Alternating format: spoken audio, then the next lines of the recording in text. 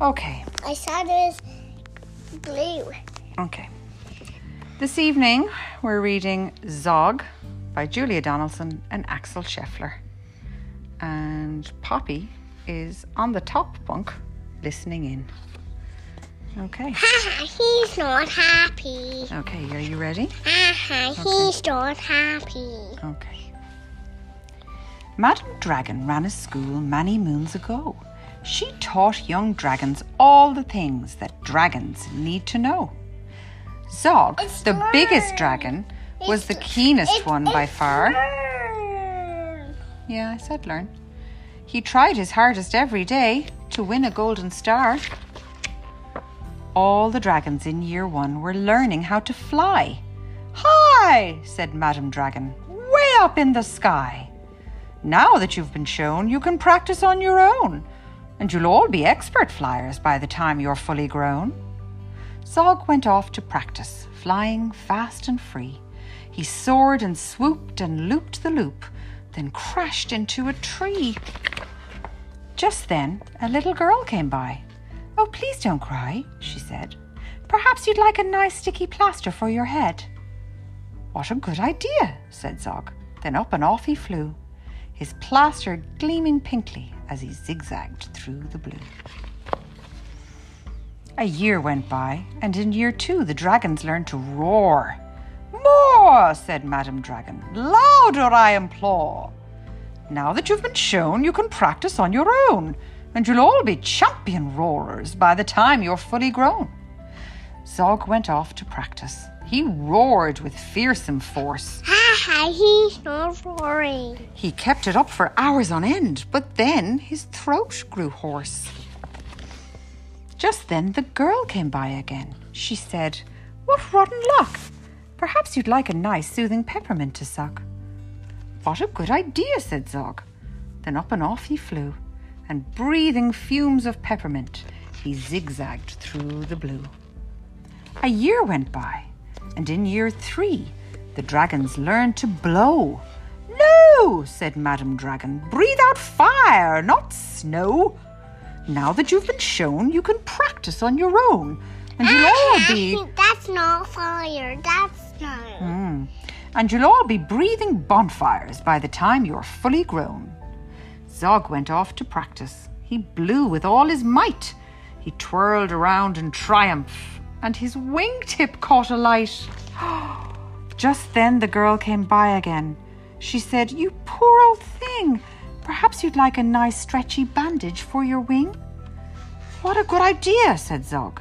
Then up and off he flew, his bandage flapping wildly as he zigzagged through the blue. All the year 4 dragons were learning. Can you guess?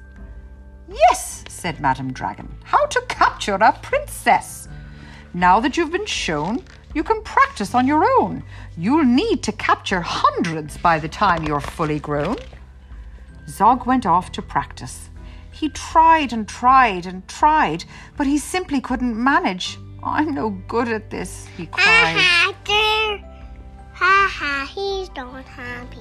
Oh, okay. "I'll never win a golden star." They're wishing water. They're throwing water on him, yeah. "I'll never win a golden star." Just then he saw the girl. "Perhaps," she said, "you'd like to capture me?